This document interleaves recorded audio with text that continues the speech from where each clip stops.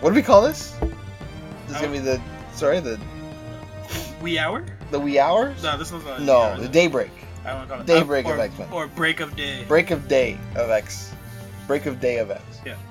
We're Series. We're gonna see how long the synonyms going. A series. Well, you should have just went in order then. Really. That would been the Oh, do you want to do that? That just makes the smartest. Dawning. The dawning of X. There you go. People are gonna be like, "That's a typo." Nope. No. It's dawning. It's a real word. We meant to put dawning. It's on the internet, so it's real. Rule 34. Little behind, so today will be all the 2s and 3s. We'll be doing all the 2s. Not even a little behind. This is exactly what you want, because there's it works out. Enough of information between enough titles where you get enough exposition and story progression, as opposed to. Although, what's funny is that the first wave of number 4s come out today. Like when awesome. People hear that when this is released, so you guys could be ahead of us. So at the time of this recording, they're going to come out tomorrow. There's 5 of them at once. Still a little bit of continuity issues, but I just here and there. The cable bouncing around. Yeah, in terms of like, well, you shouldn't be here, like, and it's just really cable. It's just cable, yeah. So you're over here though. Yeah, right? yeah. So, Wait, yeah, exactly. So they'll figure it out. That's the one annoying thing in a whole series where the presence of mind was like, hey man, let's make sure we account for everybody and have a place for everyone. And especially in these next set of titles, they've started to introduce and put back other people onto the map. Yeah. So like for them to have like just this one Aaron character who has a predominant role in one title, and then still have him kind of playing around in another, it's like, why? What? You could have substituted this guy out for anyone else, unless different times, I guess. I don't know. We'll see. No, unless he's a linchpin. Oh yeah, maybe for something huge. Yeah. But which title do you want to start with? Let's go in order. So all over the billboard. X-Men number 2. We'll go in the order that they came out in. Okay. X-Men number 2. AKA X-Men United. There you go. AKA Family Trip. Cyclops takes his family to Monster Island. Yeah. Basically what happens. Yeah, Unknown Island has appeared not far off of Krakoa, and Krakoa actually beelines for it. So the entire island is just moving. Shifting tectonic plates. Yeah. And I wrote so Cable's a dick in every timeline, so that's funny that we were already talking about because he's kind of a dick in this one too. Because Scott essentially goes out on a recon mission with him and Rachel, daughter and son, Rachel Summers and Nathan Summers. Yep. And it seems just nice in the beginning, right? Because in the previous X-Men issue, Scott got this whole family arc and just talking about how he finally got his dream, his professional life is working out, and his personal life is working out. And that's never happened for him on this level. Yeah, everything. Yeah, he's in a everything's good spot. aligned. He's in a good spot. spot. So he's just happy to be a Boy Scout. So when anytime they send him out, he's like, "Oh yeah, I'm gonna help." Anyway, they send him out to check out this new island that the old island has beeline to. Yeah, found a way to connect to, and they're trying to pick up the pieces, and it just turns into essentially Monster Island because they're encountering all these creatures that they've never seen before. Yeah, and the challenge here is that Cypher is off with the New Mutants up in space, right? So they don't know what Krakoa is saying. Yeah, right? they can't talk to him. They have no one talking to it. So that was a good move, letting Cypher leave. Right. And then they kind of bump into what's her name? The summoner? Yeah. Essentially, they meet someone. Yeah, a summoner from Araku. So it's I guess... It's a dude, eh? Fair enough. It doesn't matter. Whatever. It's a thing. He. Yeah, it's a thing. It's a he. Definitely no whatever they want to be. Specifics yeah, whatever they want to be. But I could describe it as it kind of looks like a teenage Very girl feminine, in all white with just black lettering on what would be there's no kind of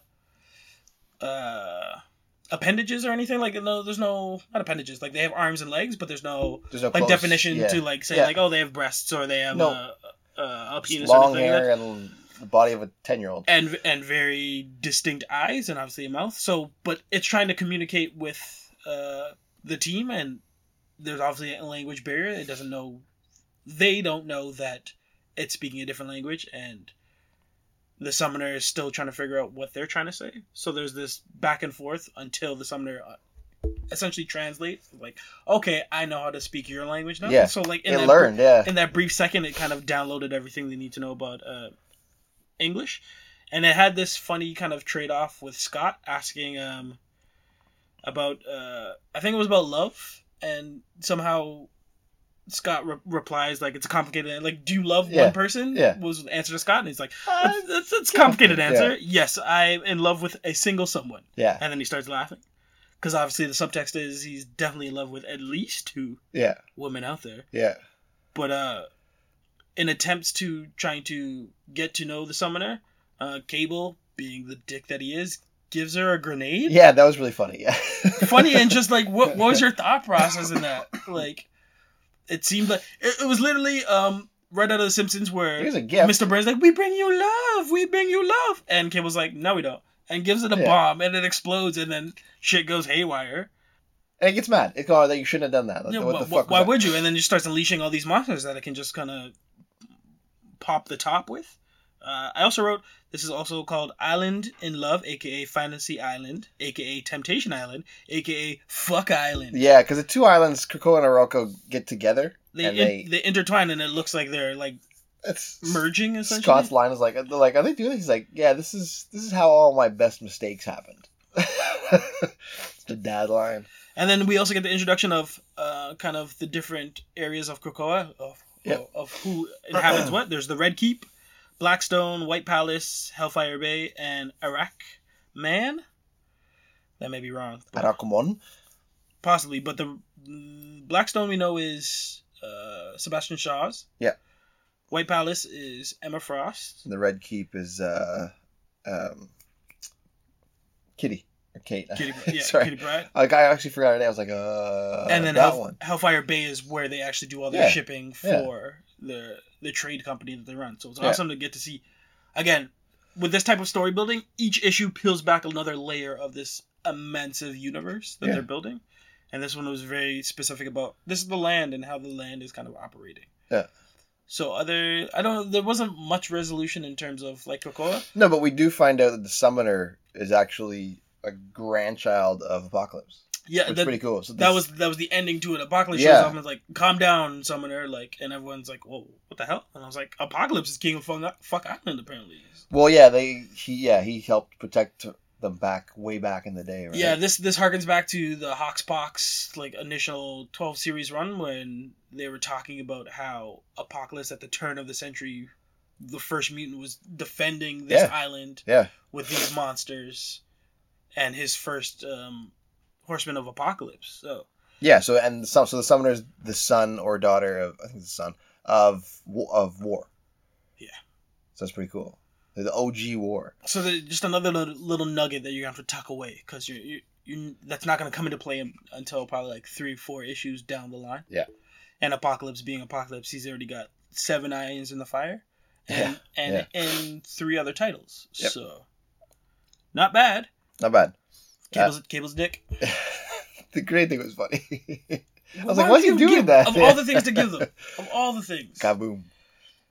Move on to Excalibur number 2. We got... Are you doing 2s across the board? Well, yeah, this is the order they released it. Okay. So I'm just going to do it like that.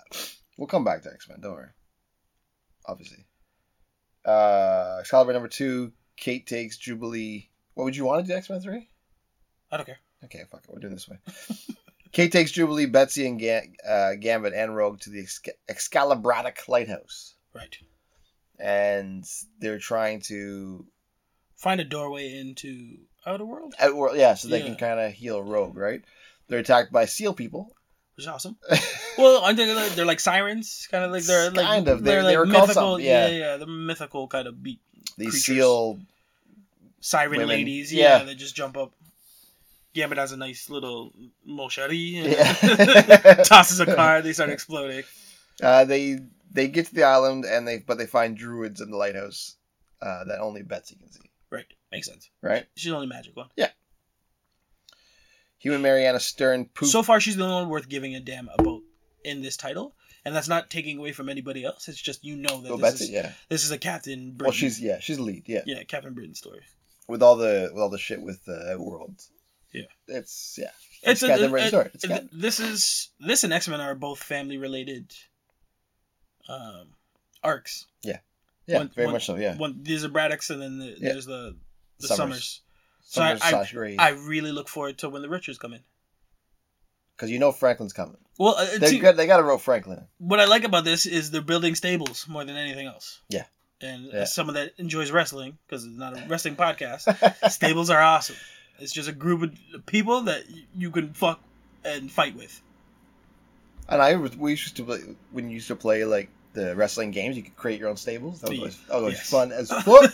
Make your own names and stuff, entrances. Which is what Betsy did here. So she has, because at this point, Rogue's on the shelf after touching the gate and trying to bring her back. But she's only really rolling with Gambit, Jubilee, and Shogo. Everybody else is kind of ancillary and hasn't revealed how much they're gonna help. And she's still trying to get Brian. Yeah, Betsy is her brother. Yeah, he's. I never. What's the other name that I like calling him? Jamie. I do like the other brother. Yeah. No, but that doesn't matter. Okay. You okay? Brad Braddock. Oh, yeah. Brad? I was calling him Brad Braddock for the He looks like a Brad. He give me a Brad. He's got a Brad. Rogue turns into the lighthouse here.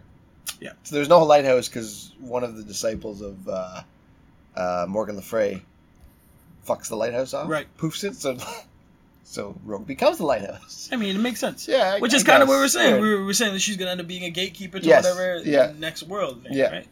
I didn't know she was going to be in a coma the whole time, but, it's different. Coven and Cabo attack the Rogue Tower. That's what I like to call it, the Rogue Tower. Makes sense. And Apocalypse shows up to help Captain Britain and explains the Coven are his old worshippers. Yeah. So he shows up. He's like, he wants to help, but they don't want his help. I don't know if he wants to help. I think he's trying to micromanage because there's got to be something specifically that he wants from either Outer World or Camelot. Yeah. But he can't really let that be known. And they're smart enough to be like, cool, we're all mutants in the same boat, but you can be in that dinghy over there. Like, this is our boat. Yeah. We don't know if we can trust you yet. And Shogo being human baby, Jubilee's like paranoid that he's after him. Right. So she wants him. So, excuse me. So Jubilee being the dumbest of all of them. Yeah, unless they prove that, like, unless she was right the entire time. But that's not like. I don't know. I don't think I'm putting my money down. I don't think Apocalypse cares about a human baby. No, but because they're not allowed in. I don't think they know he's on Krakoa. Right. But he's got bigger fish to fry. I'm the oldest mutant. I care about this tiny baby. Yeah. Unless like this is the Antichrist or like this was birthed in like something. Speaking of which, there you go. She takes Shogo with her when they all go through the portal to Outworld. Right. And he becomes a giant dragon. That's how it ends. That's how it ends. Yeah. So I don't know if that's an Antichrist thing. No, I don't think it's an Antichrist either, but it's just. But it's definitely cool, yeah. You become whatever you're thinking about, right? But only for humans. I believe no, because they all changed outfits. Yeah, but I guess humans. Yeah, I guess so. If I was Gambit, I'd be thinking like, "Hey, I should be a stronger mutant." Yeah, I should be Omega Red. On this charging. And that's how it ends. Moving on to Marauders number 2. Kate and the two Omegas commandeered a birthday party pleasure craft to follow a Madripoor cargo ship. This is where they all go get tattoos? Yeah. Yeah, this was awesome. No, that was the first one. The first one they get tattoos. That's where he gets a face tattoo? Yeah. So is this the one where his face tattoo is gone? Yes. Yeah. What? Let's talk about continuity. You spent the whole first issue. Oh, no, this is the one where they go. Sorry, this is the one. Third one, it's gone. Right. You're right. Sorry, I thought it was the first one. Yeah. Spoilers. Anyway. Yeah, you're right. So she's got the Omegas. I like that, but I use that because that's what they call them in the book. Kate and the two Omegas. Which is great. Just like, yeah, that's pretty cool. And then Pyro gets held out there because he's not an Pyro Omega. will tell you so. He's I still want to say that. Is he still walking around with the gas chamber on the back? Yeah. Even though he's got no, Lockheed? I don't think so because he had to get Lockheed to do the fire for him. So You're he doesn't right. need that. Good, because that was like not a safety risk. Detriment? Well, there's a word like that was like it was collateral damage. Like, yeah, he's just like a bomb waiting to happen. Like super hazardous. Let's be honest. Very hazardous. You're not the smartest. Like that's a bumbling sidekick or like bumbling goon thing to do, to just wear basically gasoline on your back and fuck up for everybody. Yeah. But if you're a hero and a marauder, like smart up. Yeah. So good work. Now we get some behind the scenes stuff between Emma and Sebastian Shaw. where he's overreaching with his shipments, and he's already got somebody in mind for the third chair. We know it's Kate. We already knew that. So Emma's like, no, I got that covered. And he goes and do like a fit. He does. He has a bit of hissy fit, but what can you do? Not much, but based on this, because towards the end of the issue, you start seeing the trickle down and how the planning for it. So for every king and queen at the top, they each need a bishop. So you can start seeing the wheels turning for who's the next person I need to invite into my fold. And the only one that has a bishop or secondary is Emma with her brother, right? They show Christian is the only.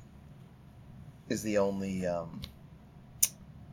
actual name filled in. Yes. And me being an idiot, thinking as soon as I saw a bishop, I was like, "Oh, they're gonna put bishop in." Yeah. No. But that was kind of foreseeing what Kate wanted, because Kate spends. Well, that's I guess the next issue when we get to that. She tries to bring bishop into her fold. Yeah, we have Baytrock the Leaper in this one, because the Marauders end up stopping him as he's sending a shipment of the drug to a rich nation. Yeah, he's just jumping around kicking and throwing punches, and it was pretty awesome actually. It was, but he was working on Shaw's orders, so that he's sending shit to nations that don't need it. Yeah, he's working in the Black Ops. Yeah, but he's already making his own things. Yeah, he was supposed to do that, but he's already doing it, sending it to the wrong places. So they're kind of going pump the brakes. Yeah, what are you doing? Like, there's a way to do this, but honor among thieves. Nope. Yeah, because the original shipment was interesting. The original shipment that they were subverting was supposed to go to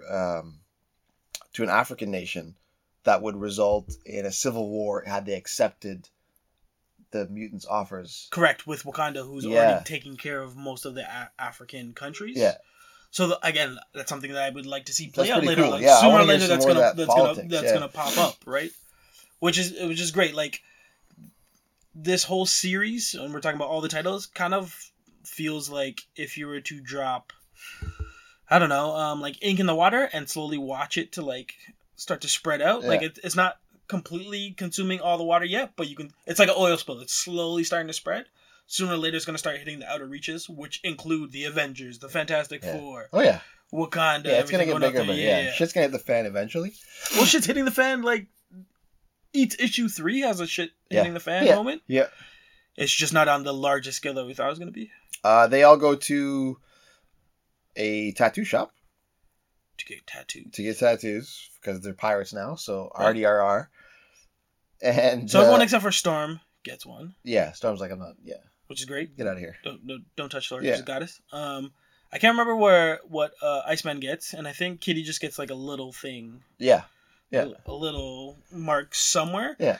But Pyro, being the genius that he is, like, I'm going to get a face tattoo. I think it's sick. I think it looks sick on him. It's amazing. Yeah. Until... it's not there anymore. There's one of those temporary tattoos with a needle. And then another, I think there's a little Bishop scene where Bishop finally gets to join. He joins, Bishop joins the team. Officially comes back. And then Kate officially takes the red mantle, which is pretty sick. Yeah. Yes. That's how it ends. New Mutants number 2 is the next one. It's just Bobby DaCosta recapping their predicament in more detail than the first issue. Right. About how they got into where they are, with, like you were saying before, Magic being in the prison. Basically, how they got fucked with the Starjammers and then fucked over by the Starjammers and then sent to prison waiting for their day on trial, which is hilarious because you get to see all this intergalactic way how all of that would work. I thought that was awesome until it ended, and then I was like, oh, because they just end up with Cannonball and Smasher, and I was like, this is... They went through the most interesting beats of these guys' stories so fast, which was them in prison because they complain about the polyester uniforms and they're wearing actually orange jumpers. There's actually playground time, but you see like different aliens that they're interacting with. Yeah. And then someone makes I can't remember, it's the same dude who makes the remark of like, anytime they keep fucking with us, Magic just makes this sword appear. Yeah. And then they don't want to fuck with us. And then the guards, every time the guards go to grab the sword, she just makes it disappear. I love. They keep trying to throw her in solitaire, but she's a teleporter. So how much is that gonna work? Like I would love the whole issue of just them like day to day in prison, just waiting for the phone call. Yeah, they could. Yeah, because all of them would have found their ways, their niches, and how their power sets would have either helped or hindered them. Yeah, but anyways, the kids are found guilty and then turned over to the Shi'ar guard, like we were saying. Right. That ends up just being Cannonball and Smasher. So it's like, oh, So, whatever. That's not the big reveal. The big reveal is the scene ever where you get to see Queen Shiar, what's her name? Lilandra? Yeah. And your boy in his fucking whatever the regeneration tube or whatever he's in. Fucking Galactus. I hate that guy. I hate him. But he's on the map now, so we're gonna get more Galactus stories. Not Galactus, what's his name? Gladiator? Gladiator. Yeah. Omit every time I said Galactus, I meant Gladiator. Yeah, Gladiator pardons the gang, but conscripts them into the Imperial service. Yeah, so he says you don't have to... You're not going to get charged for these crimes, but you got to work for us. You got to find... Yeah, we got to find Deathbird, who anybody that knows the lore is Lilandra and Deken's sibling. So it's essentially saying no to jail time, but signing up for the military you're on mercenaries now. Yeah. To teach Xandra... Yeah, because that girl there actually isn't Lilandra, it's her daughter with Xavier. Oh. Yeah. I missed that then. Yeah, Damn. so... She's got the same hair, same everything? Thing. Yeah, her name is Xandra. Damn, X got kids? X got kids. Oh. So, the interesting there is, so they want to locate Deathbird so that Deathbird, who's Lilandra's sister, can... So, Xandra's aunt, obviously, to teach her how to rule ruthlessly. That's the whole thing. Which makes sense. Also, Sam and Bobby need to bang and get it over with, because they're really... Yeah, charged up. So, Cannonball and Sunspot, they all love each other. They love each other. They don't love and hate, and then they have the moment hands all over. Yeah. Then they punch. Guys, nobody cares. It's 2019. Do your thing. Going back to Lilandra's daughter. Yeah. The fact about the ruthlessness harkens back to the whole theme of the entire series, which is everyone needs to change their MO. Yeah. And even in other issues, they talk about like. Well, I guess we'll get to there when we get to there. Certain people's natural motivations, which would have been to be ruthless, seem to be softening, and vice versa. Uh-huh. Those that you thought would have mercy are typically like, nope, not anymore. So it's great that this is across the board, that everyone's motivation needs to be either tougher, or they're finding reasons to be softer. Yeah. When it's not just an isolated person. Yeah. The only one that... Well, we can talk about this, but the only one that seems to be kind of... the same as they've always been. Don't say it. Who are you gonna say? Oh, I'm hoping you're not gonna say who I think you should not say. Okay, who am I not gonna say? I don't want you to say Logan. I was gonna say Magneto. Okay. And Logan. I was actually gonna say them both. Logan softened up. He has a bit, but he's No, Logan showed more humanity than I've seen, and we'll get to that issue. But Magneto Magneto's the same. Yeah, for your argument, he's been consistent. Possibly Mr. Sinister too, but I don't really ever know where Mr. Sinister is. He's the fucking wild card. He is a wild card, so I never know what he's thinking. So that's how it ends. X-Force. So it's actually getting a little interesting, but we'll see. That was the ending was. That was New Mutants. New Mutants. So X-Force number 2. Okay, let's talk to the good shit. This is why a lot happens here. This is what I would have liked to do back to back. Okay. So save X-Force and let's go to Fallen Angel. And then we'll do back-to-back and then double back for everybody else. If you understand what I'm saying. Sure. Sweet. So Fallen Angels number 2 is a flashback of Psylocke killing another clan member who wanted out of the regime. Right. Or whatever.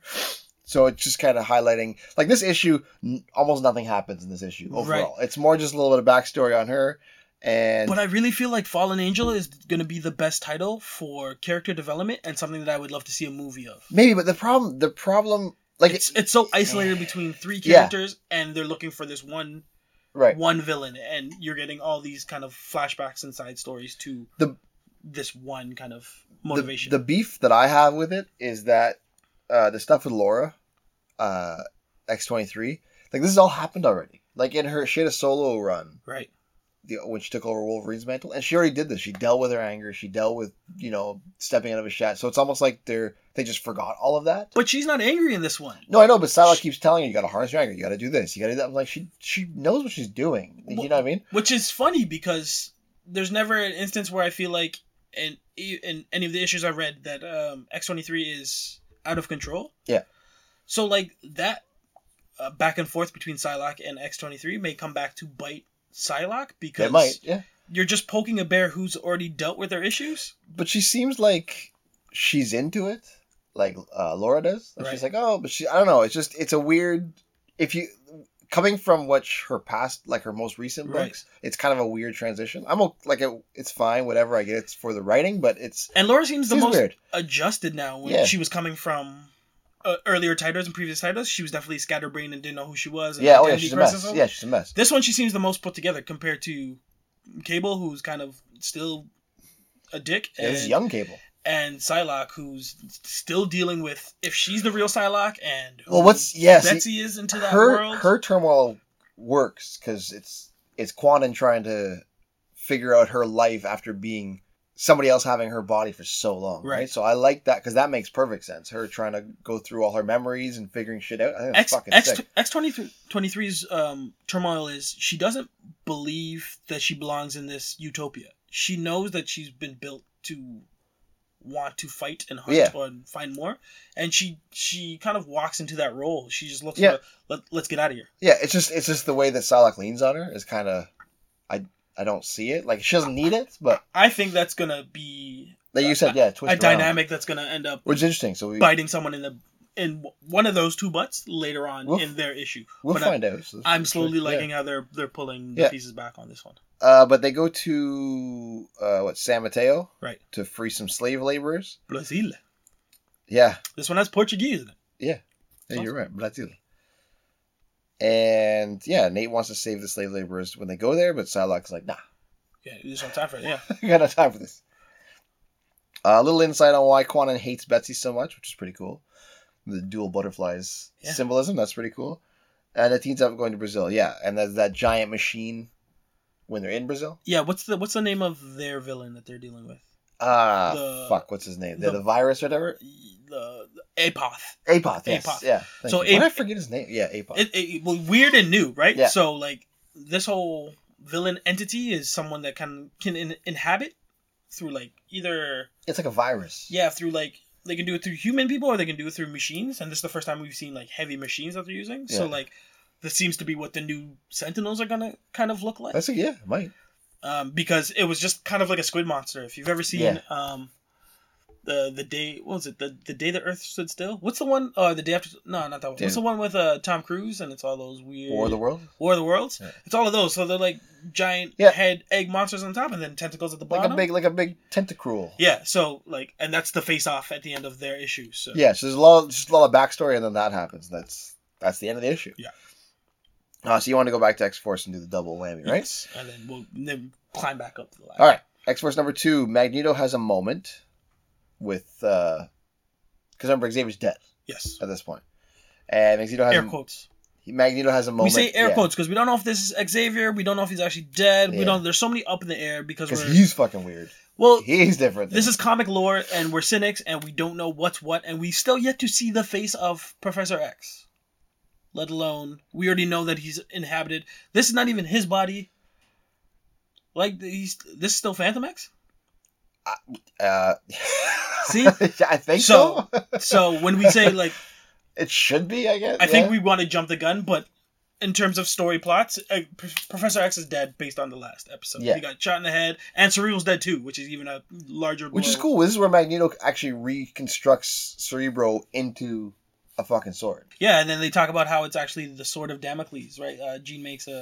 Either Jean or Beast makes a mention to Professor X always knew, or maybe Magneto, always knew that he had this sword kind of hanging over him, and what he was building was eventually going to drop. Just nobody knew it was going to drop this soon.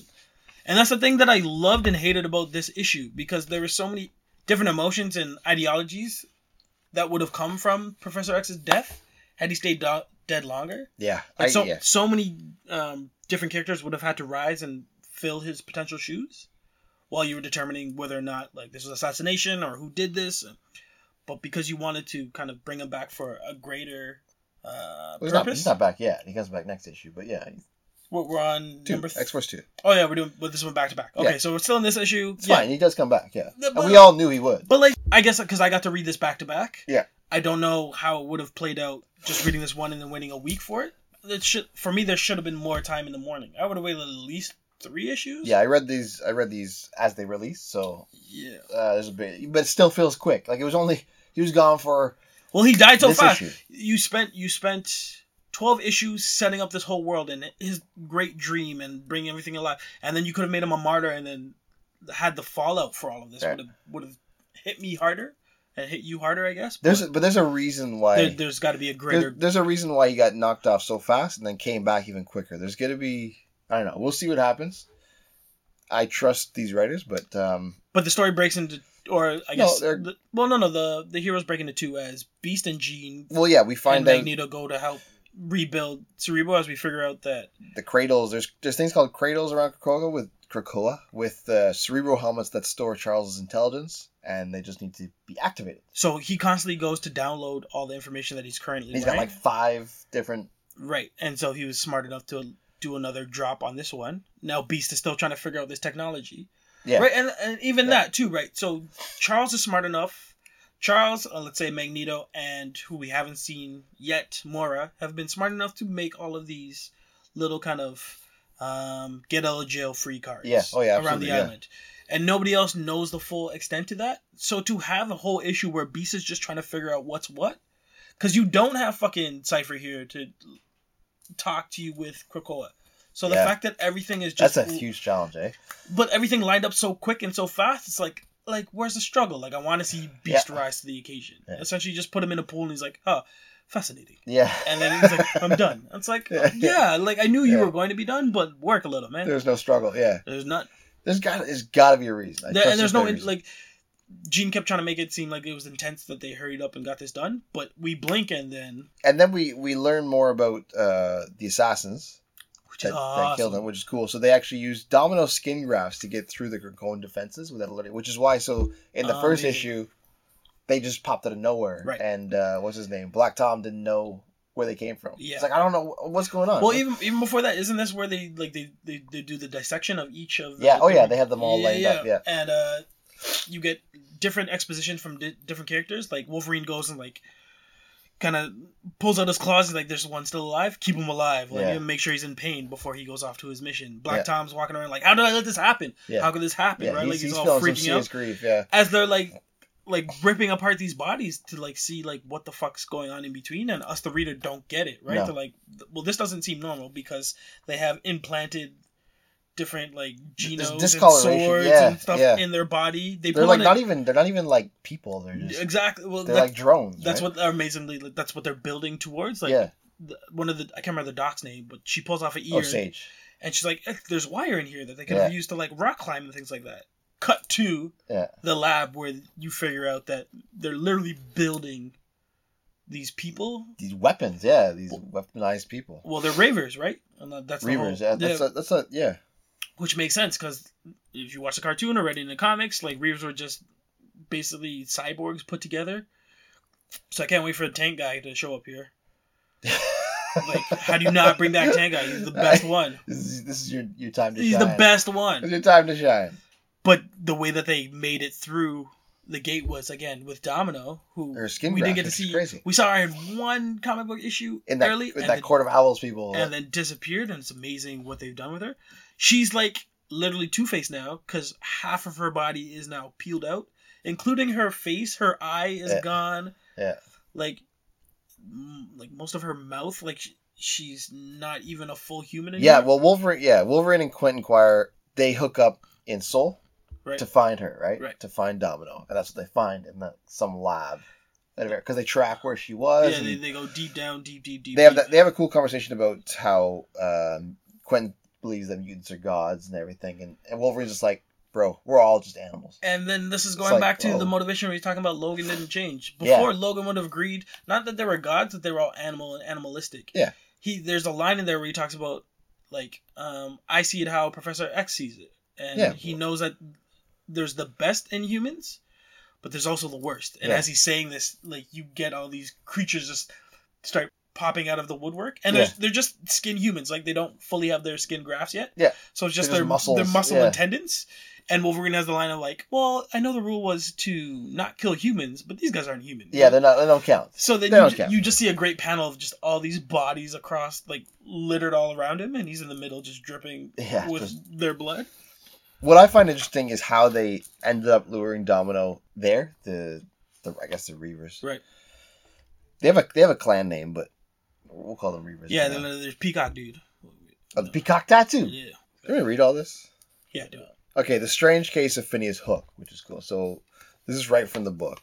Directly after mutant sovereignty was declared, Charles Xavier asked Domino to investigate a series of shell companies with financial ties to anti-mutant politicians and businesses. There are those who will sign the treaty with one hand while sharpening their dagger with the other, he told her as she headed into the field. Every day, by midnight, she was to uplink all reconnaissance data. I don't know why I couldn't do that word. Reconnaissance. Reconnaissance. One of her leads was Phineas Hook, a 35-year-old Irishman who worked at a Dublin investment firm by day and who moderated several anti-mutant dark web chat rooms by night. Fucking cool. Mm-hmm. On some days, he would use... Because we're all in dark chat rooms. He would use a coffee gift card and then immediately toss the cup in the trash. It seemed to indicate some sort of signal, likely connected to the online account holder who would check the barcode and note its use. And on some days, he would ready an encrypted email, save it to a drafts, and then log out. It is believed another entity would then log in to read the message before it was deleted. It was in one of these emails that Domino discovered the itinerary for a trip to Seoul. She followed him there and failed to uplink any further data. She had gone dark. Records now indicate that Phineas Hook does not exist. His birth certificate and address and car title and company and social media accounts are all fake. He is an avatar, which makes Xavier believe that some unknown force knew the mutants were investigating them and lured Domino there intentionally. God damn. Fucking sick. These guys, not to be trifled with. Not at all. Well, clearly not. They tore Domino in half. Yeah, and that's how they hooked her there, which is insane. The amount of planning and patience and wild. Making sure everything is correct to the point that it's like, oh, he seems like a real person. They set up a whole, which is wild. Set up a whole person. They catfished her. And skin grafted her. So back at the lab, Wolverine finally finds Domino with Kid Omega. They break that kind of chamber that she's in. Where the stasis tube or whatever. Yeah. You see that in everything. There's always like a stasis tube where they're floating in. I'd be disappointed if there wasn't a stasis tube. I guess so. It makes sense. And as they break her out, this giant he's like oversized, right? He looks like a Abomination from the Incredible Hulk. He kind of does, yeah. Or one of those guys from Attack on Titan, right? Oh yeah, that's probably a better not comparison. As big as those, but he's huge. He's like 3 times the size of them, and again starts charging them as they try to make their way out of that lab. Cut to what's going on with this conversation is fucking cool. This is Beast and Jean and Bean, going through rebuilding Cerebro and Pod Person, now Professor X. But their conversation they have about death and whether or not you should fear it, I thought was really cool. Right.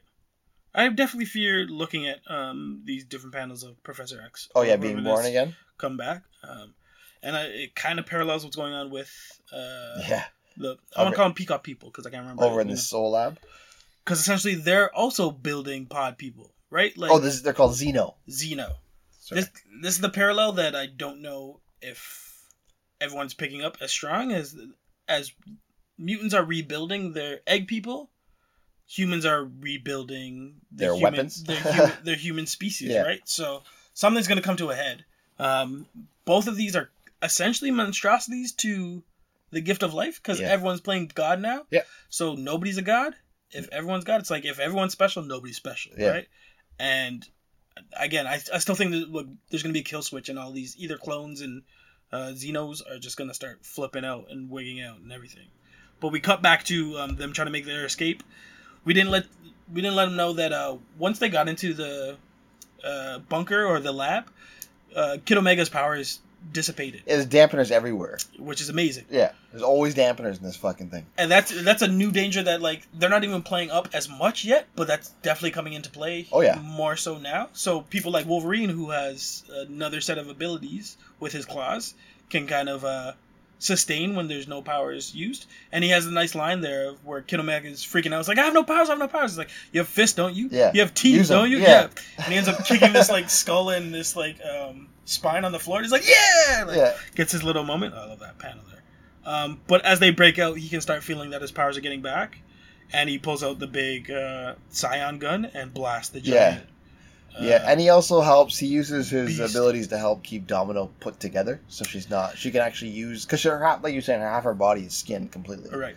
So his powers are keeping her together, so she's able to walk on her own and stuff. They cut back to Sage and the other healer doing the dissection, and again more planning by the Xenos. Yep. Um, One of them's still alive. One of them is still alive. Whether or not The that person that's still alive knew it, they're set with a time bomb essentially in them. Yeah. And if they get dissected to a certain point, everything explodes, which happens. Which happens and kills Healer. Healer's dead, and then I think Black Tom gets like a whole bunch of shrapnel to his face because his face looks jacked up in the next frame. Also, somebody shows up and kills that last person, by the way. You notice that? I did you not. miss that panel? So somebody shows up randomly, and the last in? surviving infiltrator, they suffocate. It's a big hand. And it's a big hand come from like a purpley...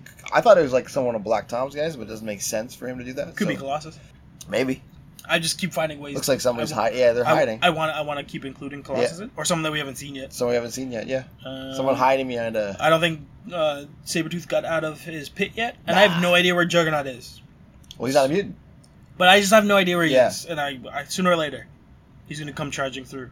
Yeah, so then they talk about the man with a peacock tattoo from... Actually, before that, Magneto's talking with Black Tom about, like, how can we let this happen? What are we going to do now moving forward? And Magneto's just like, shut up, I got to go deal with these people. Steps through the portal, where there's a group of reporters... Oh, yeah, he wants to... Because asking about... The rumors are, Professor X dead. Yeah, there's assassination, there's an attack on Krakoa.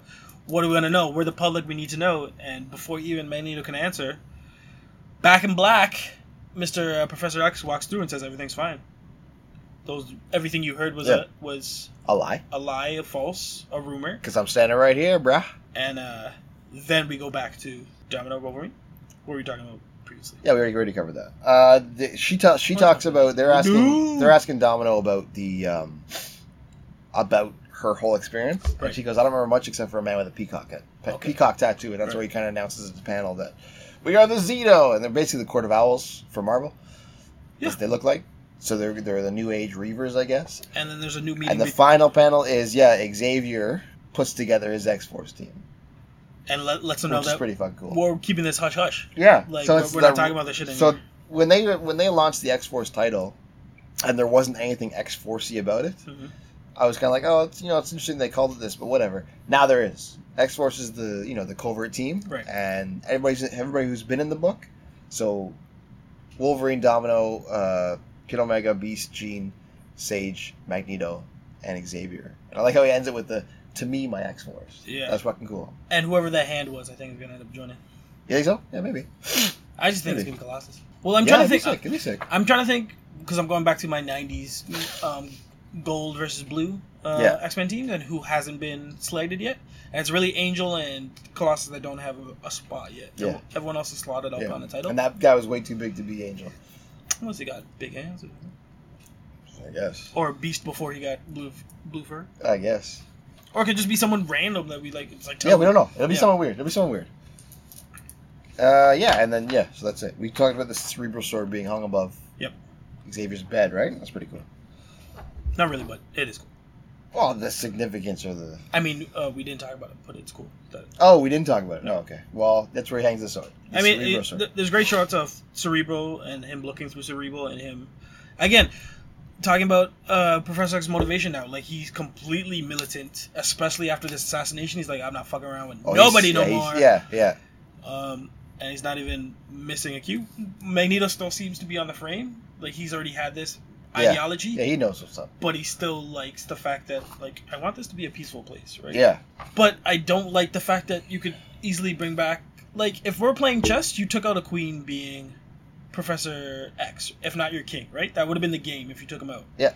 And you so quickly got a pawn across the end of the board and made it back a queen. So, like, is there any consequences to this world? Because the Xenos can now essentially create humans... And there's no real... Other than the head dude, who we don't know much about, everybody's expendable because we can create our own dude. Yeah. And with the X-Men and the Mutants, nobody's as original or as special, knowing that I can just make... Like, if I really wanted to, I can make a team of just Logans. Yeah, but there's a complication, though. Sure, it may not have all the memories, but I can egg babies out and just to have them fucking killing machines. Yeah, but then you're playing God. This is not playing God already? It is, but I think that's overreaching. Because then you're creating just a bunch of... Like, without their consciousness, what are they? They're just... Sure. They don't even move, right? They're just... But you took the one thing that you thought was the linchpin for everyone. So, Professor X isn't the linchpin now. Well, Jean's the. So if you kill Jean, is that it? No, you still have Professor X. You still have everyone can always come back. You have to kill both of them. Is basically it. You have to kill both, and then even if you did, you could probably have Kid Omega bring them back. See, so it's really like I'm trying to figure out what the roster lineup would be of importance, and it's no longer Professor X at the top because he's at the top. He's at the top because he does it the easiest. Like Jean, I don't think Jean doesn't have the expertise to do it. When I say the top, he's not the peak of the pyramid anymore. I think Moira is, but sure, you can argue that. I would say the 5 kids who create the whole because if you take one of them away, you can't have that process anymore. I don't know how much the villains know that. Are you mad about this? Kind of. Okay, I don't because I'm just because they brought him back so fast. So I'm excited to see what was going to happen with X Factor because clearly he's got a plan. It's Force, my mistake. But the fact that you remember reading that first issue where they the attack happened, and I knew he because it happened in the first issue. I knew he was coming back quick. Or I was like, this guy's not going to be gone for long because nothing's happened yet, right? But I would have loved So would I. I agree. I would have liked that too. I was expecting this. 6 months of a fallout of what do we do next? What do we do next? While seemingly he could have been alive and just underground with Moira doing whatever they need to do. If I would have loved that to be revealed, he's back. He's just he can't. If he was killed in issue 3, 4, 5, I would have been he'll be gone for a while. But the fact that he's killed in issue 1 when everything's based on him, the whole build-up is based, I was like, he'll be back soon. But it makes sense. He'll be back soon. It makes sense to kill him because he got it's essentially for me, I interpret it as the Martin Luther King dream. He got to say the speech and give the tell everyone what the dream was, and then they took away the man that had the dream. And so it's up to the rest of the people to either mourn and fight for this man that you lost, or uphold the dream that he left you with. And to be fair, this whole death is the reason why the X-Force team is assembled. So if you want to look as a plot device, you could. Well, that's the only way to look at it, right?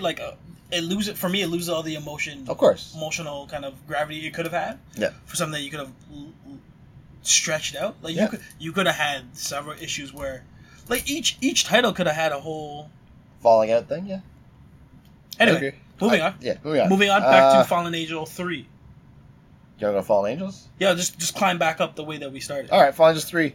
X-23, Psylocke, and Cable battle that robot thing left over from the last issue. Yep. Cable being Cable gets fucked up and captured. He gets tossed. But I feel like Apoth somehow infected him because there's a moment where he talks about I see the future, I see it all. So this is why I can't believe you made this joke at the jump. I'm so mad that you did, because this is the joke I was saving, is that when he meets that fucking black thing, I was thinking of Mr. Burns. I bring you love. It's just a black glob with arms, and I was like, "What?" It is. He did bring. I was like, so when you wrote it at the top, I was like, "You son of a bitch, take my joke." I mean, he brought me love. He's like, "I bring you love." And then there's this. Is that the same thing that looks so I had a good laugh. So that was good. That's where he's kind of downloading everything. There's a scene that it looked like a vagina. Yeah, but it looks like Mr. Burns, except. Oh, I'm with you. Right, that works as well. But I also see a floating vagina. I also see vagina. Arms, yeah. This is the third thing in these arcs that I've seen a vagina in. So I don't know if that's me or them, but I'm gonna say it's them. Try a little of both. More of that. Psylocke's teaching Laura to be chill, and Cable gets tossed miles. Yeah, we talked about meat black version of Mr. Burns. And then fine. He's got a new outfit, which is cool. But there's a certain panel where he kind of looks like Black Bolt. Yeah, he does. Yeah, I thought that too. Black Bolt? Very similar. And then symbolic of that too. I don't know if they're going to touch on those guys at all. Probably not. But it'd be amazing if they did. If New Mutants hit that somehow.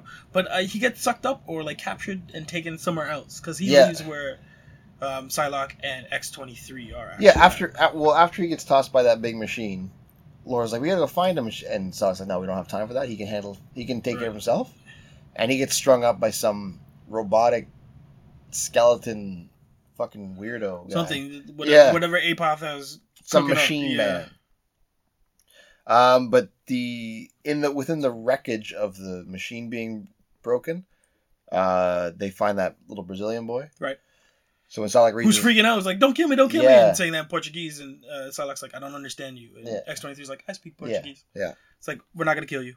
He thinks you're gonna kill us. But she reads his mind, and they find out where the other kidnapped kids are. So they're off to find them. I also found it hilarious that the boy was like, "Don't kill me, don't kill me, don't kill me," and they're like, "Oh, sure, we won't kill you," and then he ends up dead anyway. And he dies. Yeah, he died. Yeah. Like, by the way, yeah, he passed on. This harkens back to more X-Men titles that I'm familiar with, where shit does not work out for these guys. Yeah. Everything else seems at the surface level like it's working out for them. These ones are already in the fucking fire. And this is another villain that we don't know much about and is brand fucking new. So yeah, it's even more intriguing. That's why I'm starting to really fall into this title. This title, yeah. Because the villain is so fucking engaging. Yeah, I thought the second issue was ass. This one's more interesting. Ass because nothing happened. Right. This one's a bit more interesting. I'm you know me, I'm a huge Psylocke fan. Yes. So I was automatically attracted to this title, but we'll see how it goes. The second issue has the nice. It's the darkest title in terms of themes. Yes. Yeah. So far, yeah. Because there's other themes. X-Force gets pretty dark. Yeah, too. there's some. I should say X-Force, X-Force especially what happened to Domino. I was gonna say in the second one, there's that good trade-off between Psylocke talking to Mr. Sinister, and that was the best part of the issue. Yes, he's asking tell me about the butterflies, and I distinctly got this whole Silence of the Lamb trade-off here, where he was Hannibal Lecter and she was whatever Jodie Foster's characters, Clarice, right? Oh wait, is that? Yeah. Clarice, tell me more, right? And I was like, oh, it's amazing, right? So I hope they keep playing into that, because Sinister seems to be not the villain, but the heavy on this one, and I want him to have more influence. Moving on to New Mutants number 3. I gotta say this is the best one yet. Yep, not hard to do because very low bar. They brought in characters that I actually like Armor and Boom Boom and Tempest. I was like, oh, sick. Took you long sick. enough. Yeah. So Armor wants to know if all the mutants are accounted for. So yeah, she's basically kind of sticking her nose in with Sage, going like, hey. What's going on here? Do we have there's mutants missing from this island? Do we have everybody accounted for? And they go through like a quick list of they're here. And they find out that Beak and Angel Salvador are still not accounted for. Right. They're out in Nebraska. So she takes Glob. But Beak. Yeah, Beak. Who no one brings up. Yeah. So she takes Glob and Maxime and Manon, who I didn't even know who they were, but they're from just a title last year. They're brand new characters. Okay. They're like twins that they actually started out as I looked it up. They started as bad guys and they were kind of hypnotizing people to do their will. They're bidding. Okay. Yeah, but they're good guys now, so they just tag along. Sweet. I was like, who the fuck are these kids? Yeah. Brand new. They find. It makes sense that they would be in New Mutants and not any other. Yes. Yeah. No, they fit. They're fine. They find Beak and Angel at Beak's parents' place, some ranch, and his dad has this disease called Taylor Ellis disease, which deteriorates his memory and brain. So Armor brings some of that good old mutant medicine, and boom, he's up and walking around. Just in time for the bad guys to show up and hold their 6 kids hostage. Yeah. Because Beak and Angel have 6 kids. When they did their thing. Good on Beak, because he does not have the face of a... it started as a dare. A competent lover. It started as a dare. She was dared to give him a kiss. That's how it started. And then I guess he got that big dick game or something. I don't know. Don't tell Sexual Harassment Panda that. Because that'll get you written up real fast. And then he knocked her up and she laid eggs. So that's why there's 6 kids. Or oh, there's just one. Well, because her old litter. Yeah. It's funny. Her old powers used to be the bug stuff. Okay. But now they both got depowered in M Day. Right.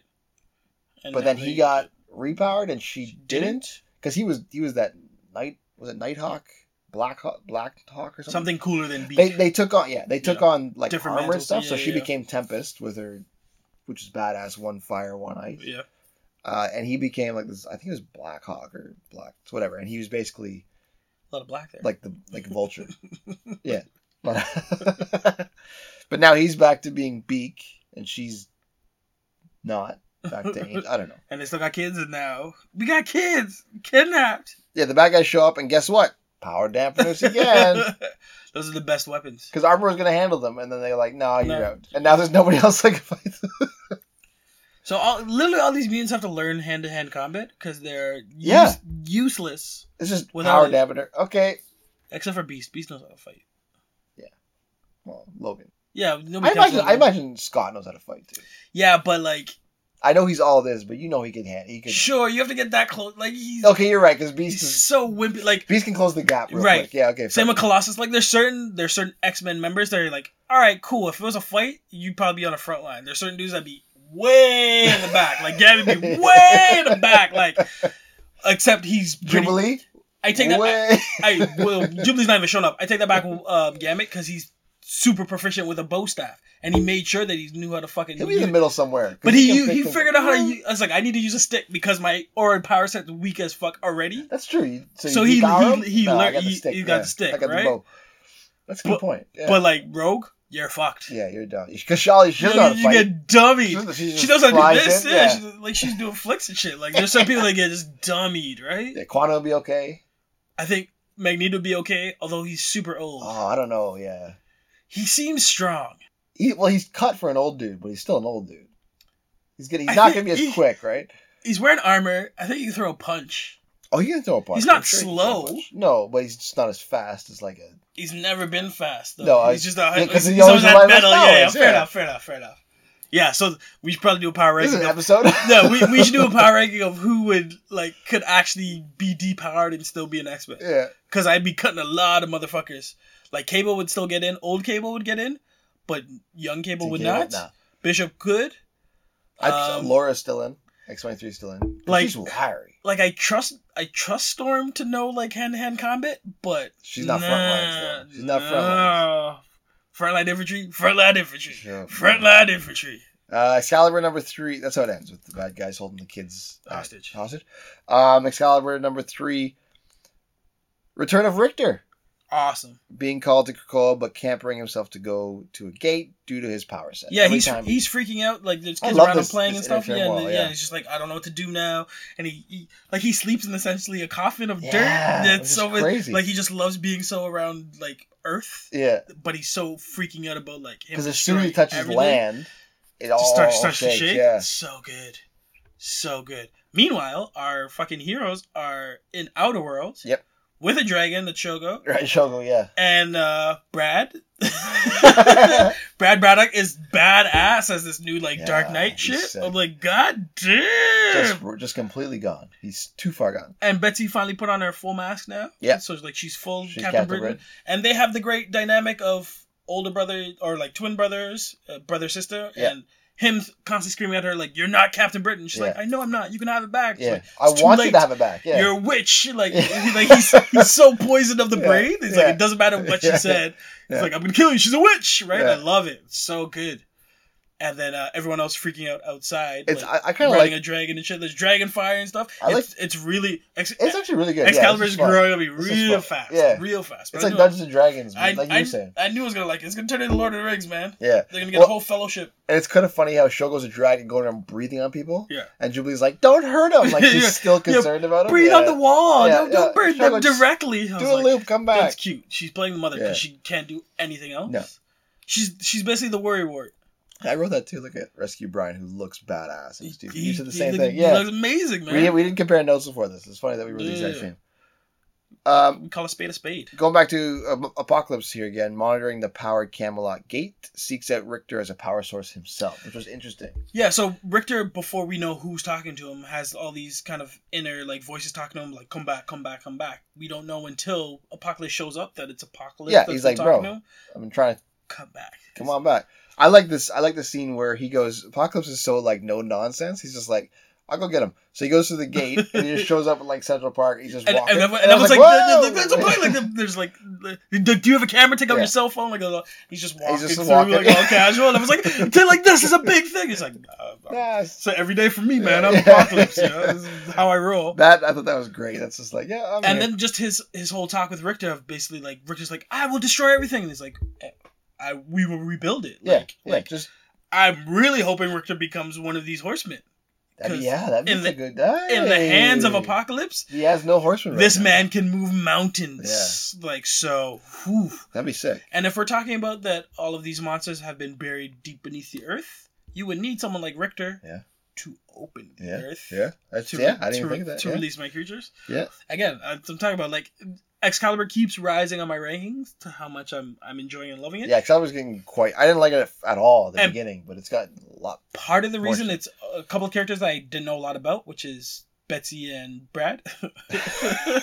Captain Britain, because how often do you read in Captain Britain? Yeah. No. And you switch up Psylocke and who Psylocke Yes, is. this is Betsy. This isn't even Quantum. Right? Yeah. And then Apocalypse, which is like, oh my gosh, like I only get to see him in a certain light. Yeah. As the antithesis and this is the end all to end No, all. but he's part of the gang right now. Now he's like, I got a plan. You roll with me, right? So, my gosh. So he ends up bringing Richter back to Rogue Tower, and they're met face to face by Pete Wisdom, MI13 agent, Black Air Division, who's basically like, the Queen needs you. Yeah. And I'm like, what? And his hands like morphing into like claws and things. Yeah. So he's a mutant and a cop and a secret agent Yeah. and working for Apocalypse. Yeah. There are questions next week. Maybe there'll be answers. Who knows? Actually, I think this one comes out tomorrow. I think 5 books come out tomorrow. Bang, bang, bang. So everything but I think Fallen Angels. Well, you're not gonna hear from us for this for like another month. Probably not. Yeah, so it will be after the holidays. Arbor Day is coming up. Marauders number 3. That's they go over the Red Key, Blackstone, and White Palace. Where is the face tattoo Pyro? That's all I want to know about that. I didn't even notice that in this. That's He's got funny. no face. Because you're the back to back. Yes. Oh, see, there's no fuck. Yeah. He ends with this fucking black mask, skull face on it. I was like, badass. Yeah. I know why it works for him. I don't know why you do that to your face, but it sure, works cool. for you. You're a Marauder now. Run it. First scene, he's like, "Hey man," I was like, "Wait a minute! Like, did you just rub it off? Just makeup. He's white facing it. He's doing something." The 5 revive Sebastian Shaw's son, Shinobi, and his old man walks him through the inner workings of his job and Krakoa and about Emma. Yeah, I didn't even know Sebastian Shaw had a son, let Shinobi. alone that he killed him. He killed him, and his son wants to kill him now. Well, actually, so they have amazing dynamic moving forward. So his son has died twice and come back. So he died once by Sebastian, and then another time he came back and then killed himself. So writing's on the wall. The ending here is crazy because when he asks at the very end of the book, I know we skipped a whole bunch of things, but since we're on the topic, he asks his dad, "How did I die?" Right. And what does he say? He goes, "The Queen's conspired against you." Yes. No, son, you killed yourself. He actually put his own hand in his face and because he has like the shadow cat type thing, right. And he did that and then phased it into his face and died. Jeez. Because he found out that when he was revived the first time, he was secretly working for his dad. Yeah. And he's like, "The guy who killed me?" So yeah, there's some real daddy issues here. There's and so much more because you already you gave away the reveal of like now he's all fucking sus about the queens. Yeah. Who aren't after him. No. But Sebastian used that to make him his bishop. So he's his number. His son is his number 2, although his son still wants to kill him. And we're not sure if his father wants to kill his son, but there's that inner dynamic. Yeah. We now can confirm that Kate has been begging Bishop to like, fucking be the number 2 because they show the text message, which is fucking amazing. I didn't print it out. I should have. It's fine. You should be reading this by now. If you're still listening to these, we're gonna keep doing them. Start fucking reading the comments. The text hilarious. Yeah. She's like, "You got to write Bishop." He's like, "No." He's like, "How about now?" He's like, "I said, you forgot what I said." I said, "Hell no." Yeah. They're just going into it. And now it's confirmed that White Queen has her brother Christian, as her bishop. So slowly we get to see this side of the, I want to say, harbor, because that's and their inner workings, because they're essentially they have the shell company, but they have to build kind of the Hellfire Club up again, and then really these are 3 very pivotal seats to the whole scope of what's going on. As much as it is to the money. Like, these are all the money guys now. Yeah. For good or for worse. And already they're undercutting each other. And Sebastian Shaw's in charge of a big branch of that. Mm-hmm. Like, all the black market stuff. Like, he can... that shit's already been... serious responsibility. But that shit's already been blowing up in his face. Already. Because he's already trying to be greedy. It's like, bro, it's the first thing in your job, you're sending shit to, like, rich nations. Like, just tone it down, man. Like, why don't you earn trust first, then start fucking around? What's Sebastian Shaw's power set? Absorb kinetic energy and send it back. Okay, so he's kind of like Bishop. Yeah. So he walks around. So remember in the Dark Phoenix episode we watched, Beast was spinning him around. Right. Okay. He's like, I can't. Yeah, because he's not hitting him. Fair enough. So he's almost impossible to beat hand to hand. Okay. Or any like physical damage is. You gotta like trap him somewhere. Now, if he gets dampened, you can put him on the front line. One punch. Stick him in a padded room. See what happens. Well, he's super old too, isn't he? Like... yeah, he's up there. So Marauders this is the first issue. This has been consistently interesting though. Yeah, but this is the first issue where it wasn't an adventure where they're just kind of. You're right. Yeah, this is like about the storyline and like, hey man, you have bosses and our bosses have bosses.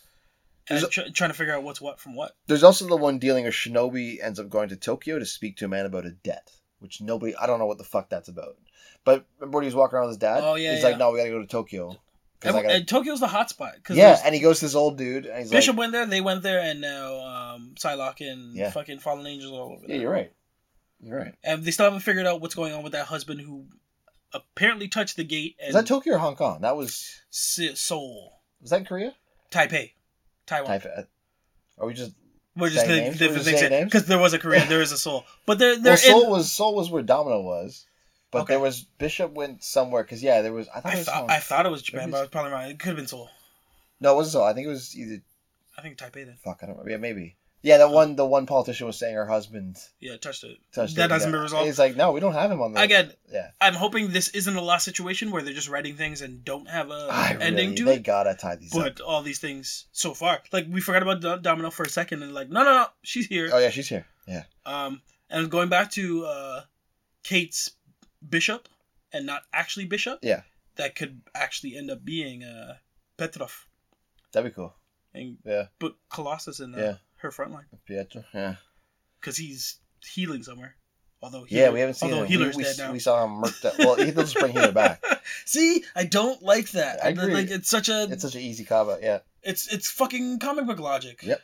Which is the worst of it and the best of it. Yep. Anyway, watch our 12 Days of Death. But at least they set up the... So the last one, X-Men number 3. Savage Land. Huh? Savage Land. Oh, yeah. Finally. Finally. I was like, I was so excited to talk to you. Savage Land. So, But it's part of Krakoa? Yes. It's weird now. It's been brought to Krakoa. It's Harvest Center for Krakoa. So Krakoa just like pulls in islands at this point. Yeah.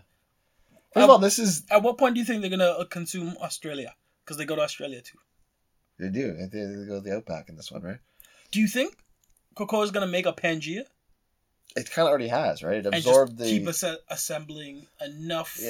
islands like an island gangbang to make itself like a fucking like an island gangbang. a continent. Yeah, because that'd be amazing. That'd be cool. Well, that's when you call in the Avengers, like, yo, what the fuck is this shit? A little too big. Yeah. It's too late. Well, if you make it if it turns into the size of Africa, you guys are fucked. Sure, I was reading this. Yeah, if it does the size of Africa, I saw what you were silence. reading. I saw what you were reading. Yeah, Pixie and Enola are there, and they get gooed by a few randoms. Is this the one the fucking the grannies? This is the funniest. This is the grannies one? Yes, this one is hilarious. I saved it for last on purpose. Pixie and Enola get gooed by a few randoms. These people walk through, like, they're all suited up. Yeah, in the gates. And like Enola and Pixie's like, what are you doing? And they're just like... They look like they're out of Fallout. With all steampunk. Yeah. And they goo them. And they turn out to be... It's like, it's like Fallout meets Eyes Wide Shut, because they got all those weird, like, penguin masks. Yeah, you're right. Yeah, the old... Those are the old doctor masks. That was a doctor mask. Was it really? Way back in the day. Yeah. Oh, yeah, fair enough. Yeah. Those bird masks. Those English masks. Yeah. Those Brits are fucking weird. Weird as hell. They turned to a group of old ladies called Horde Culture. And then, what's his face? Yeah, Shaw, yeah. Shaw has the line of, like, horror culture. Yeah. I died. Yeah. This is a great issue. Dude, the grannies reminded me because they look distinctly like if you saw Mad Max Thunder Road. What was the newest one? Fury Road. Fury Road. They look like the old ladies from that one who are in charge of like saving the last bits of Earth. Yeah. They look like spot on. So it leads me to believe like these are the women that are trying to save the last bits of Earth. It is cool. We learn through the issue, further through the issue, that they're a collaborative group of like-minded alchemists, this is from the book, biotechnologists and bioengineers who specialize in the genetic manipulation of and propagation of all things botanical. Their goal is the radical depopulation of humanity and the return of the planet to what they would consider a more pristine state. Beyond genetic modifications believed to have been made to themselves, unconfirmed outside of a documented resistance to telepathy, the women of Horde Culture are experts at manipulating the environment to suit their extinction agenda. While it is unknown if there are more than 4 members of Horde Culture, the known existing members are Augusta Bromes, agrochemist, 64 years old, best friends with Opal. Mm-hmm. Opal Vetiver, bioengineer, 68 years old, best friends with Augusta. Lily Lamus, geneticist, 71 years old, thinks she's best friends with Opal, but isn't. Edith Scutch. You think that's going to come back? Edith Scutch, botanical engineer, 81 years old. Don't need friends, don't want them. She's definitely old enough. So, and they're fucking cold as fuck because they're throwing out shades left ladies, and right. These ladies are...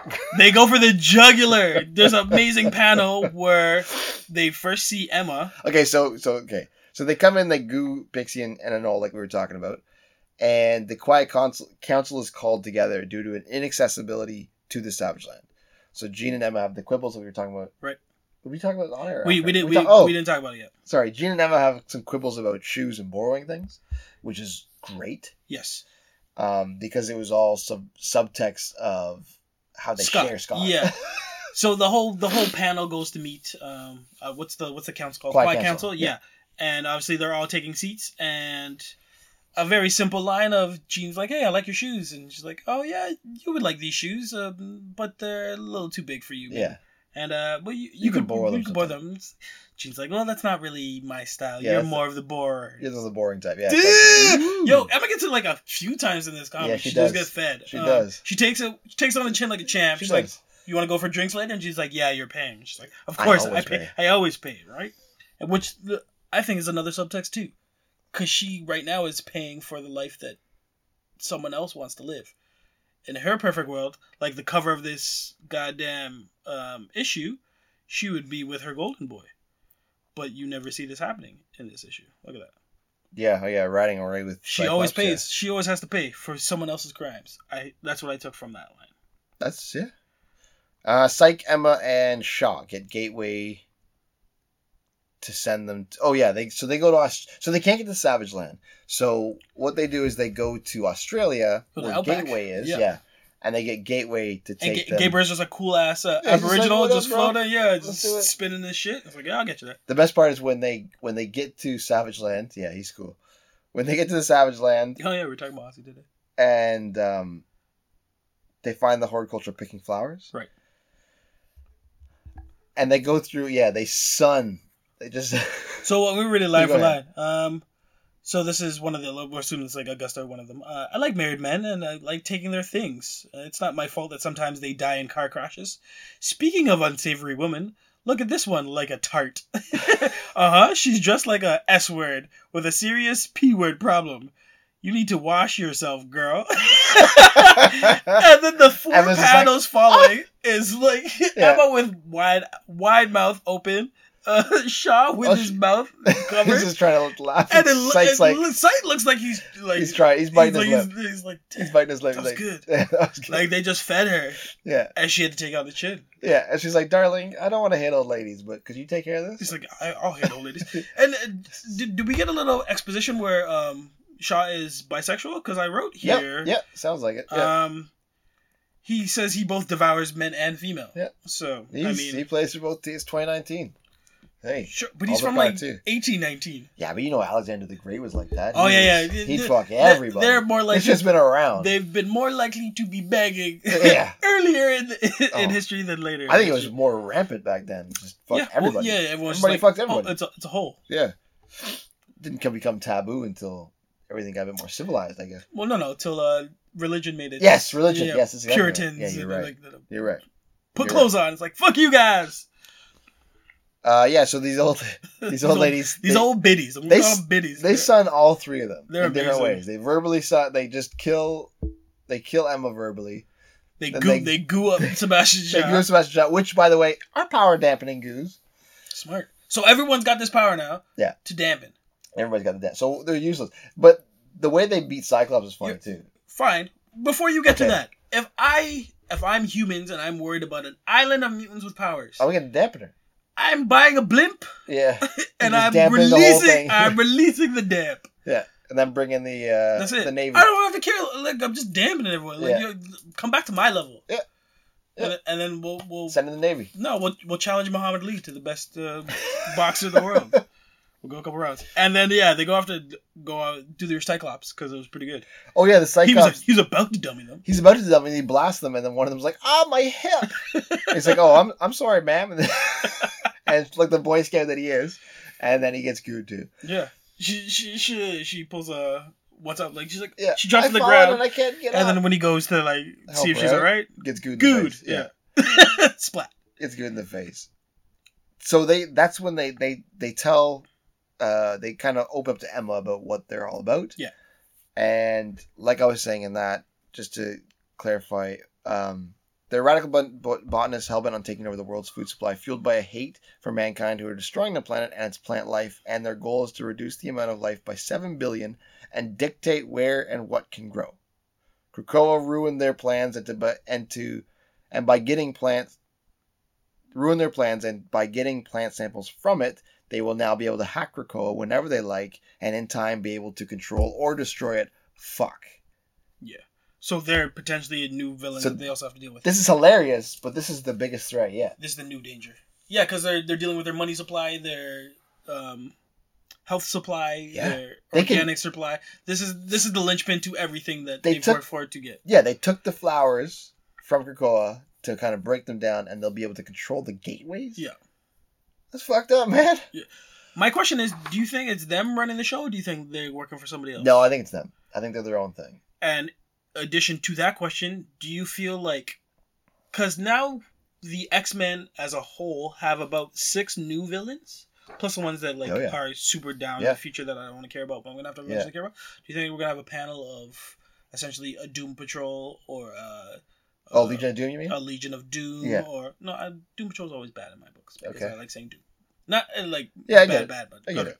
Or just a cabal of supervillains. Probably. Because there's a lot of threats now. I think they have more threats now, like just constant threats than they did before. Well, just as a parallel of the writing, like we've always seen, not an equal balance, but there's always a parallel to what's happening in Krakoa to what's going on in the rest of the world. So, in Krakoa and the mutant world, they've brought in all who they thought were previously villains on the mutant side to sit at the same table. Yeah, that's right. Now you need new mutants. As humans, you now know that this is the new danger. Yep. I'm more likely to link up with the people that typically day to day were my villains, but no, we have a greater danger. So to see these old ladies sit next to Apoth and Xeno at the same table for a shared goal. And the Russians too. There's the Russian because guys. they all have amazing ways to get at this fucking island. And what the one thing nobody has addressed about Krakoa is it's a sitting duck. Yeah. It's a fucking the center bullseye of everything. Everyone knows where you are. Yeah. They knows what's at stake. They know that's your home. Yeah. Like, you're not hiding. It's right there. Yeah. And everyone's finding new ways to get there. Well, and now we have the infiltrators that came in with skin grafts from Domino. Right. These ladies were able to give Krakoa a seizure to get through the gate originally. Yeah, and there's still problems with telepaths having full capabilities. Actually, I'm glad you brought that up because Krakoa feeds on the psychic energy of the mutants that are all, but because there's so many psychics on the island, it's hard to dissipate. Like, nobody feels anything. Yeah. Who's the voice? Right, but it's not draining to them. Basically, if it was just 1 or 2, Krakoa would literally be sapping their life force. Right, but because there's so many, when it has a problem, Krakoa with the gateway, the seizure, all the psychics got a reverb of that. It was like, what the fuck is something's going on? Yeah, he was he's screaming. Yeah, that's how the Quiet Council gathered in the first place, because Emma and Jean were like, what's going on? Why do I have this headache? Yeah, something's going on. Like, Krakoa's not having a good time. That and what was I gonna say?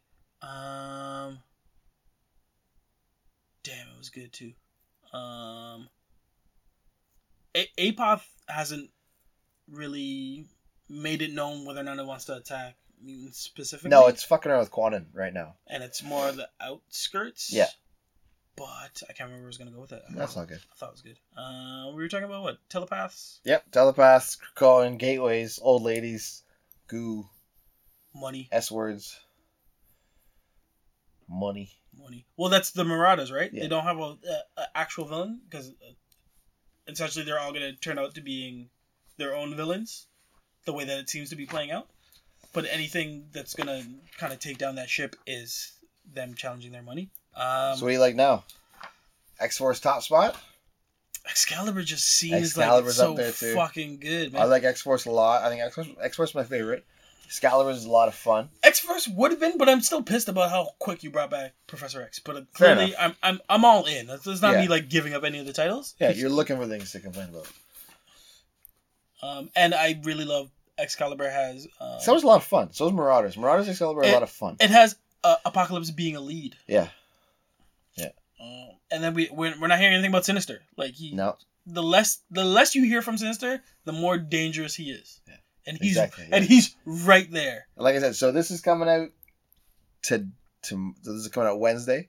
So anybody hearing this, there's 5 more books that came out just now. Happy reading. The number 4 is for everything except for Fallen Angels, I think. And we can talk about the titles that they actually announced that they're going to be launching 2020 now. Yeah, we talked a little bit about that. We didn't say Hellions, bro. Oh, Hellions new? Yeah. Hellions in March. That's March. 2020. Hellions in March, yep. I remember Hellions for a long time. Yeah, that'd be really cool. Like Psylocke's in there, so you know I'm all in. There's Havoc's on there. Psylocke, Havoc, who is it? Nanny and what's that dude's name? We don't know. It don't matter. They're gonna switch it up anyway. That'd be good. Sinister. Oh yeah, and Sinister's on that cover too. That'd be a good one. Hellions would be a good one. Or hopefully. Have they released any other titles, names yet, or no?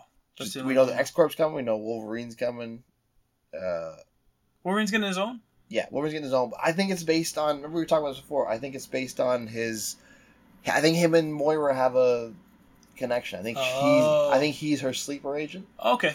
And they do have a connection. He keeps killing her. Yeah, they have something going on. Okay, and there's supposed to be a Moira title, too. That wouldn't be it? Moira title. No, Moira title and Wolverine title. Hellions coming out. X-Corp is coming out. There's a couple giant sizes we talked about. Mm-hmm. The Jean Grey one. I'd love a Jean Grey and an Emma giant size. There is. That was coming out. Yeah! We talked about it last time, man. Yeah! Let me be happy. The people like it when I'm happy. Or the one guy in Czech Republic. What's going on, buddy? Superman's still dead. Check. Thailand, Superman's still dead. Indonesia, what's up? We're trying to get that Snyder Cut for you. We'll be back for the next updates. Not official episode, but we still talked for an hour and a half. So these are all official. Officially official. Officially that we're reading this shit. It's good, man. Well, we still have an episode coming out this week too. So we have a lot coming out. Don't worry about that. Oh baby. But we're still in it. We had some snags. They don't need to know that. No, well, I mean, we didn't post twice in like. Well, we broke up. Yeah. We had a break. It was a break. It was a break. There was contract disputes. It was a break. And you were attempting to replace me. I would never do that. With a voice box. Yeah, that I would. They just said, "Holy cow!" It was the holy. It was the button. It was that easy button. That was easy. Yeah, it was that. What do you think of that book? That was easy. It's like you're right. You're right, Dave. That was easy. That was easy. You made 2 hours of that. I had no idea how you stretched it for that long, but nobody listened. I'll tell you that much. Well, somebody cared.